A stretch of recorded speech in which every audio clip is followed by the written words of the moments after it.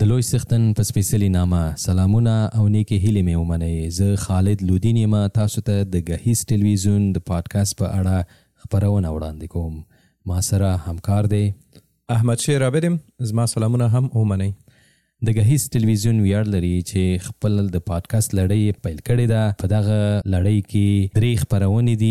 لومړی خبرونه د معلوماتي ټکنالوژي په اړه به وي، دویمه خبرونه کلتوري او د ټولنیزو مسایلو په اړه ده، او دریمه خبرونه د مهاجرینو او د کډوالو په اړه ده. د خبرونو موخه څه ده؟ د معلوماتي ټکنالوژي په اړه تازه او نوي معلوماتو شریکول او زموږ د اوریدونکو او لیدونکو د پوهې سطح لوړول دي. دویمه برخه چې د مهاجرینو او کډوالو په اړه به وي، په دې کې به د مهاجرینو د کډوالو ستونزو، حل لارو چارو او په دغه ملکونو کې کوم سهولتونه او اسانتیاوې موجود دي د خپلو اوریدونکو لیدونکو سره به دغه معلومات شریکول وي. دریمه خبرونه چې د ټولنیزو او کلتوري چارو په اړه ده، په دغه خبرونه کې به د ژوند ورځني چارو مسایلو په اړه معلومات د خپلو ګرانو لیدونکو سره شریکول وي. دا چې زموږ اوریدونکي څوک دي، په دې اړه به لودین صاحب تاسو معلومات شریک. موږ هڅه کوو خپل غږ د غهیز د پادکاسټ د لارې خپلو ټولو افغان وطنوالو ته چې د هیواد دننه اوسیږي او یا هم بهر دي ورسو. د غهیز اوریدونکي کولی شي چې د غهیز د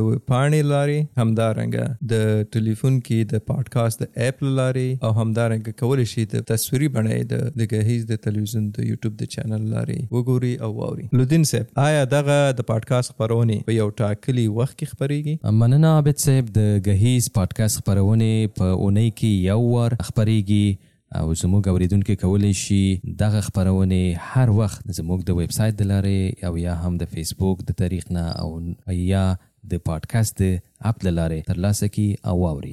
په دې هیله چې وکولای شو تاسو ته د غهیز د پادکاسټ د لارې په زړه پورې خبرونه وړاندې کو.